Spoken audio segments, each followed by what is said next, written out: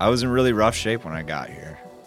Really rough shape. I think I was just finally sufficiently, it was the lowest point of my life. I came here to get sober because I just didn't want to die.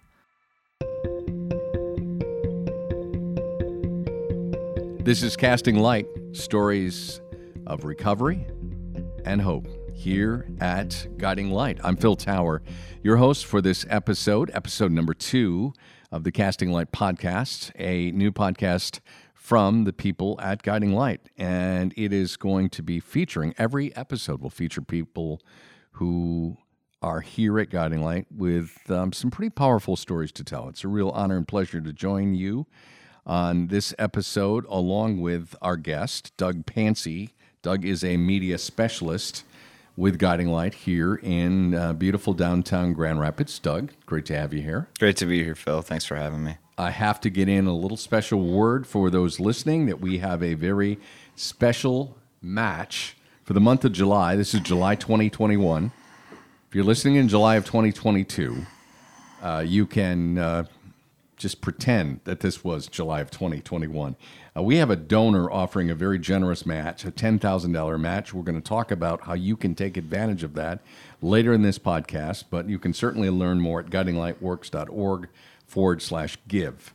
That was a really bad tease because I basically gave it all away. But most importantly, on this episode, we're going to talk with Doug Pansy, a media specialist with Guiding Light. He is directly involved with this podcast, but you're not here because of that. You're here because you have gone through the recovery program here at Guiding Light, which means at some point before that, you had an addiction, you had substance abuse problem. Talk about your story. What was the before Guiding Light life for Doug? Well, I was born in West Michigan. I went to Grand Haven High School. I started using drugs when I was about 13, 14 years old. And ever since then, it's pretty much been off to the races for me. I caught a felony charge when I was 17 for possession of a controlled substance. And that kind of dashed all my little, hopes and dreams or whatever you want to call it. I didn't really have any hopes and dreams really, but that's kind of when my life really kind of started spiraling out of control. And luckily I had really supportive parents and whatnot. I was using drugs really heavily in high school, and cocaine and pills, and which were easy to get. Yeah, from other classmates. Well, the thing is, back then, marijuana used to be was as illegal as everything else was. Yeah. So it's just like, you go into the weed dealer's place, and then he's got coke and he's got Xanax, right, and he's got all the other stuff. So it's like, well, why not? And I was just I think my biggest issue was that I was an extremely reckless kid. I had a real problem with authority, and a real rebellious complex. I was just like, I had this attitude of like, whatever, I don't care if I die. I'll try anything once. And, So an average day when you were like full on addicted as a 17-year-old. Yeah. I mean, you went to school most of the time or some of the time? I skipped like 70% of my senior year. I frankly don't even know how I graduated. I had to go to, I think it's because I will say the Grand Haven area public school system is very supportive of privileged young kids like me, where they pretty much just kind of sent me through and gave me my degree. And, right, I'm really grateful for that. But,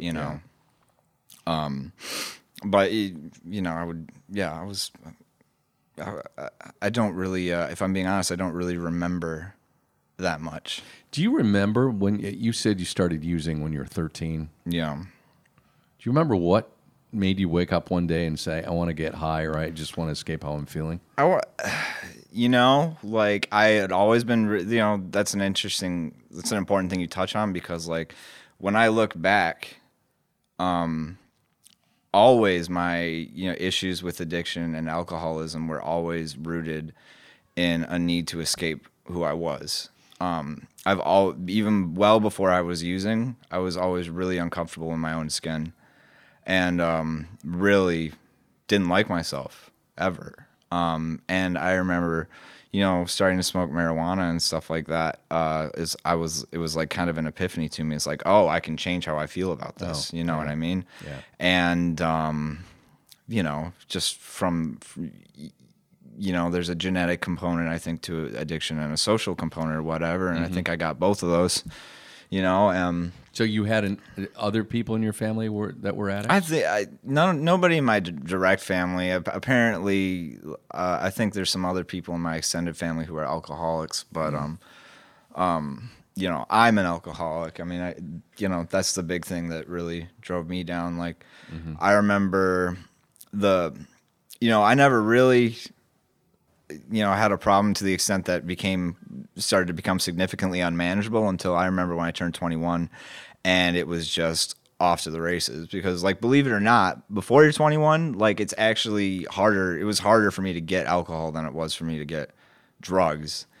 And but when I turned 21 and I could start doing that on my own, I was, I had my first seizure from alcohol withdrawal when I was 22. I got DUI when I was 22 or 23, I think. I was 4 times the legal limit. I very quickly, I'm also the kind of alcoholic that I wasn't social or anything like that. I would lock myself in. I liked locking myself in rooms and just basically drinking myself to death. All right. So you weren't violent. You weren't out of control. You wanted to escape. Shut the door, lock the door, and that was it. Yeah. I think most people would say I was a pretty nice guy during the time. It's just, I really hated myself.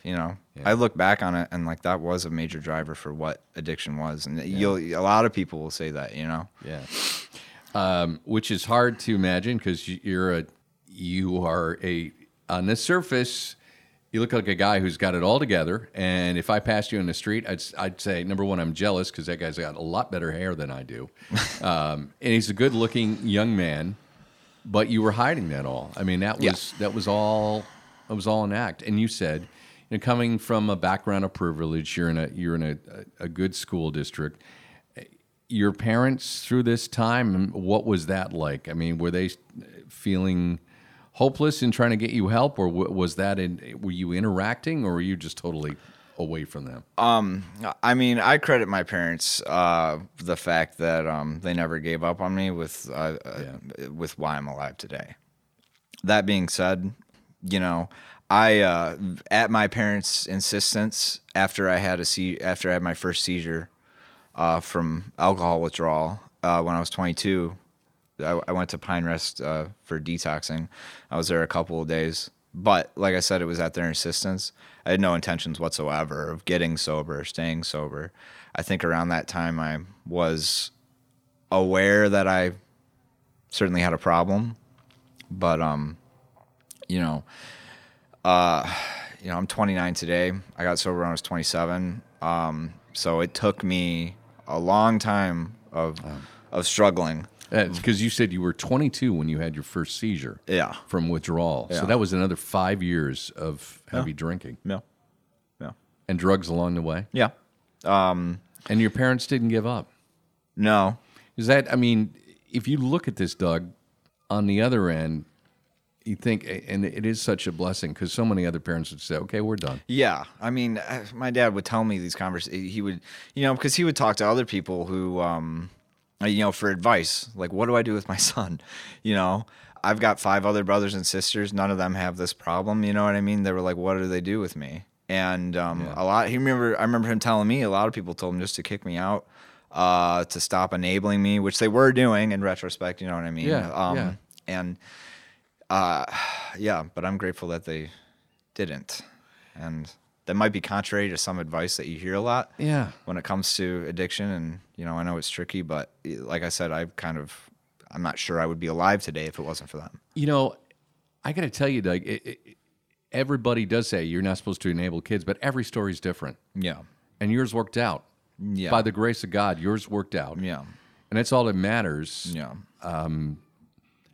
But let's talk about what brought you in the door here at Guiding Light. Mm-hmm. What was the deciding reason, the deciding factor? And you were, 27 at the time? Yeah. What happened? I think one of the big reasons why I kept my addiction going for so long was because on the surface, I was able to maintain this identity of somebody who was getting their life back together or something like that. So I was working full time. I started going back to school when I was 24 to Muskegon Community College, and then I transferred to Eastern Michigan University. So I was over there. I was a history major. I got really good grades. I was working full time as a bartender. I was a full time student. I was really, On the outside, you were successful. something like that. You know what I mean? Yeah. I was drinking all day, every day, but and I was also addicted to Adderall and to a bunch of other stuff. But I mean, I was able to justify the fact that I was very clearly an alcoholic, but I'm improving myself. I'm, doubling down. I'm working hard, which I genuinely was. Right. So that was justifying the reason to keep drinking. Yeah, I didn't need to get better. I remember telling myself a lot that at some point I'm gonna have to get sober. You know what I mean? Because it's just I didn't want to die young. I didn't want to do that. But I remember the turning point. Was I pretty much so obviously burning the candle at both ends like that, can't sustain itself. So, 27, I got kicked out of the place I was living in. I pretty much stopped caring about school, and I moved back to live back with my parents again. Mm-hmm. And with the intention of okay, I'm going to move back to this side of the state and I'm going to get sober. So I did that. And I was really gung-ho about it, and I moved back here. I moved back in with my parents, and I checked myself into Pine Rest, the very same place where I had gone, a long time ago. Mm-hmm. But I drove myself there, and, I was really serious about doing this, and, I stayed sober a week after I left, And then, I was out drinking again. I had another seizure again. This was probably, I think, my fourth or my fifth seizure or something in my lifetime. And then I went back, this time quite a bit more hopeless, but still willing to try to actually get sober. You went back to Pine Rest? Going back to Pine Rest, the same one. Get out, and I'm drinking the next day. And, I'm sitting there, and I'm back, and I'm in my parents' basement. And I'm just all of, that 5 years of me working hard and this illusion that I had that I'm getting my life back together or something like that. Here I am back at square one again. Yeah. And I was just completely desperate. I met a guy at Pine Rest who told me about this place. I knew I needed a longer term solution. Right. So what brought you eventually to Guiding Light? So I looked up Guiding Light, and I tried to figure out what it was, and then I tried to get in touch with the intake manager here and tried to schedule coming in here, and then I checked myself into detox one more time with the intention of coming straight here, and that last time in detox, I remember that was my last hurrah. So I remember I was blowing, I had alcohol in my system for 48 hours after I got there still. Wow. And they had to call the doctor to get permission to start giving me Valium so I wouldn't, and I was in really rough shape when I got here. Yeah. Really rough shape. I think I was just finally sufficiently, it was the lowest point of my life. But you had made the decision. It wasn't your parents who just shoved you out the door. Yeah. You came here on your own. I can genuinely say that, yeah. Wow. Best decision you ever made? Yeah. For sure. And when did you know, Doug? When did you know as you went through the recovery here? When did you know it was finally going to stick? Was there a day and a point? It was like when I came here, I was just so bewildered. Yeah, rightfully so. Right. It's you're trying to come out of the fog of very heavy alcoholism. But there was a specific moment I remember. I like that the program here I had to get a sponsor real quick, or within my first 30 days, or they're going to kick me out. And I never wanted to do that because I hate people. But but not so much anymore. But like, I never wanted to do that. But I got a sponsor on like my 29th day here, and then we worked together, and I didn't like him, and he didn't like me, and we're actually like really good friends now. But I remember I'd been here probably about 2 months or something like that, and we have to call them every night here when you're in the program. Right. And I was talking to him one night, and I'm just kind of recounting of what my day was like, and blah blah blah, and what I did, and and he told me that, like, Doug, if you keep this up, you're probably gonna stay sober.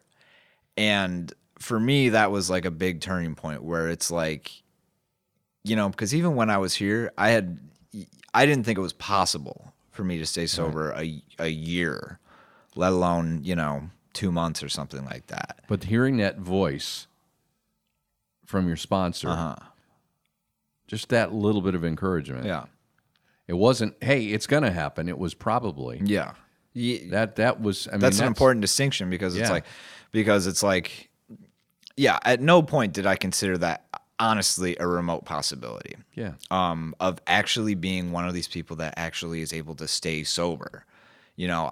I came here to get sober because I just didn't want to die. Yeah. Like well, and that's quite honestly, Doug, for people listening, there are a lot of people who do want to die, and that's the only reason they get here, or they don't make it because they're successful, sadly, at ending their own lives.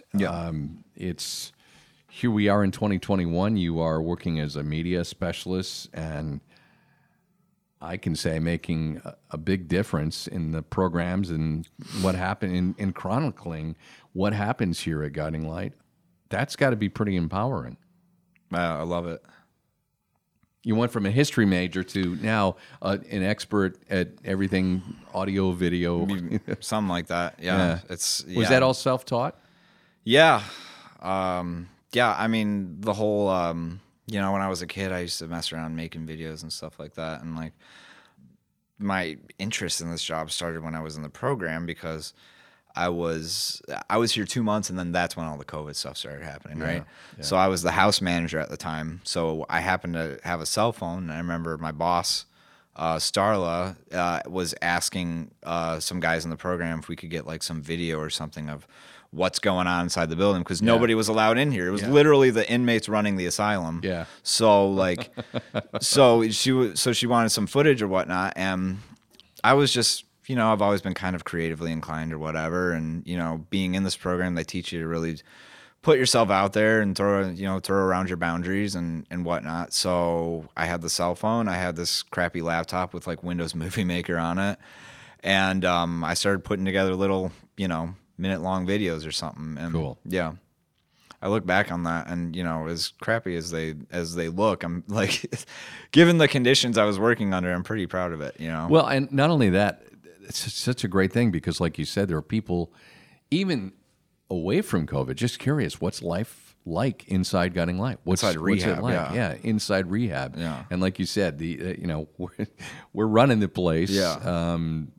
People are curious. They want to know. They want to feel, that they want to see those stories of recovery happening in real life, and that's really cool. It's the most fun I've ever had in my entire life was here. The hardest I've ever laughed. Do you remember what that was? What made you laugh the hardest? I don't think I can say it. Okay. We'll take your word for it. Yeah. Something that's not safe for sensitive ears. We'll leave it at that. Doug Pansy is a media specialist here at Guiding Light, and one of the amazing stories of recovery and hope that you are going to hear on this Casting Light podcast. We talk about this because it's important, that Doug didn't have to sign away his life and, his next 4 grandkids. These services of recovery here at Guiding Light are provided at no charge to anyone who walks in the door who says, I need help. I'm an addict. There's no charge. And it is $300 a day on average for each person to receive care at Guiding Light. And for the month of July 2021, If you're listening to this podcast, we have got a great opportunity, a $10,000 match from a very generous and to be considered anonymous donor, a $10,000 match. So that means any donation during the month of July 2021 is doubled. Your $100 becomes $200 and so on. And we want to encourage you to take advantage of that. guidinglightworks.org/give, guidinglightworks.org/give, so you can continue to hear these amazing stories of recovery and hope, just like Doug Pancy's. I got to tell you, man, your story is pretty amazing because you at so many points, it looks like you're going to get there and you didn't, but you did. And, the old adage of, never, ever, ever, ever quit. Yeah. It's pretty simple, right? That was your thing. And the thing I really love, and I want to close with this, is that, Doug, there are going to be a lot of parents, maybe donors, maybe people who've never heard of Guiding Light who stumbled upon this podcast, and they're going to hear this story, and it's going to give them hope that maybe what they're doing, because they've been getting yelled at by everybody else saying, don't enable the kid, don't enable the kid. There's not a right way to do this. No, there isn't. And you just proved that. Yeah. It's pretty amazing. Yeah. Thank you. Thank you. Another story of recovery and hope. That's what this podcast is all about. It's Casting Light. I'm Phil Tower. Remember to find us wherever you listen to your favorite podcasts. Thanks for listening.